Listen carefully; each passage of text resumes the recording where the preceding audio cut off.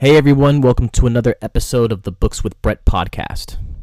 Not too long ago, I decided to dive back into one of my favorite stories in imaginary worlds and reread The Lord of the Rings, The Fellowship of the Ring for the first time in many years.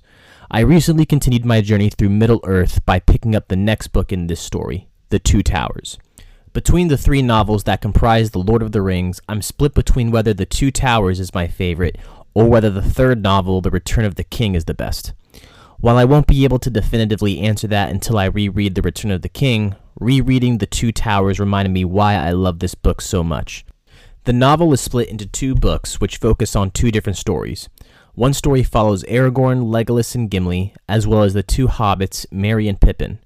Merry and Pippin have been captured by a band of Uruk-hai and are being taken to the wicked wizard Saruman, where he will likely torture them for information regarding the whereabouts of the ring.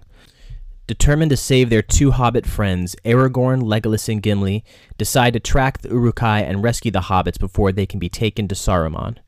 At this point, we find ourselves worried for Merry and Pippin.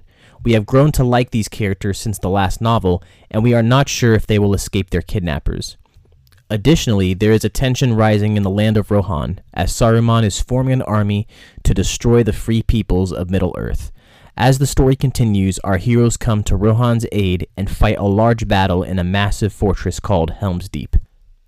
At the end of this story, our heroes meet Saruman, and these events set the stage for what is going to transpire in the next novel.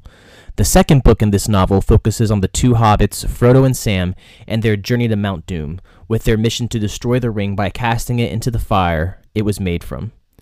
It isn't long until we fear for our heroes because they come in contact with a dangerous creature named Gollum, who is a slave to the ring and is chasing the hobbits to steal it back for himself. Luckily, Frodo and Sam are armed with their swords and able to defend themselves.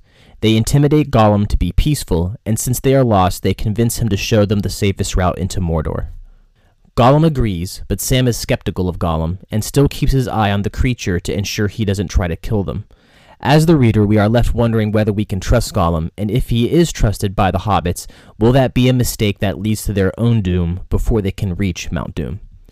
In the end of this story, things spiral out of control, and we are left in a dark place heading into the last novel in The Lord of the Rings. As I read this novel, I had the feeling that Middle-earth was a real place with a deep history that we explore as we follow the characters through the different locations. Tolkien's imagination is on full display as we see some of the creatures that he created for his stories. The Ents, for example, are essentially living trees that walk and talk, and as we read, we see them serve an important function in the War of the Ring. Overall, The Two Towers sets the story up perfectly to leave us feeling excited for what is to come in the next novel. I'm excited to continue this series in the future. Anyway, that's it for today's podcast episode. I'll keep you guys tuned in to what I'm reading in the future, including the last novel in The Lord of the Rings, The Return of the King. See you guys next time. Bye.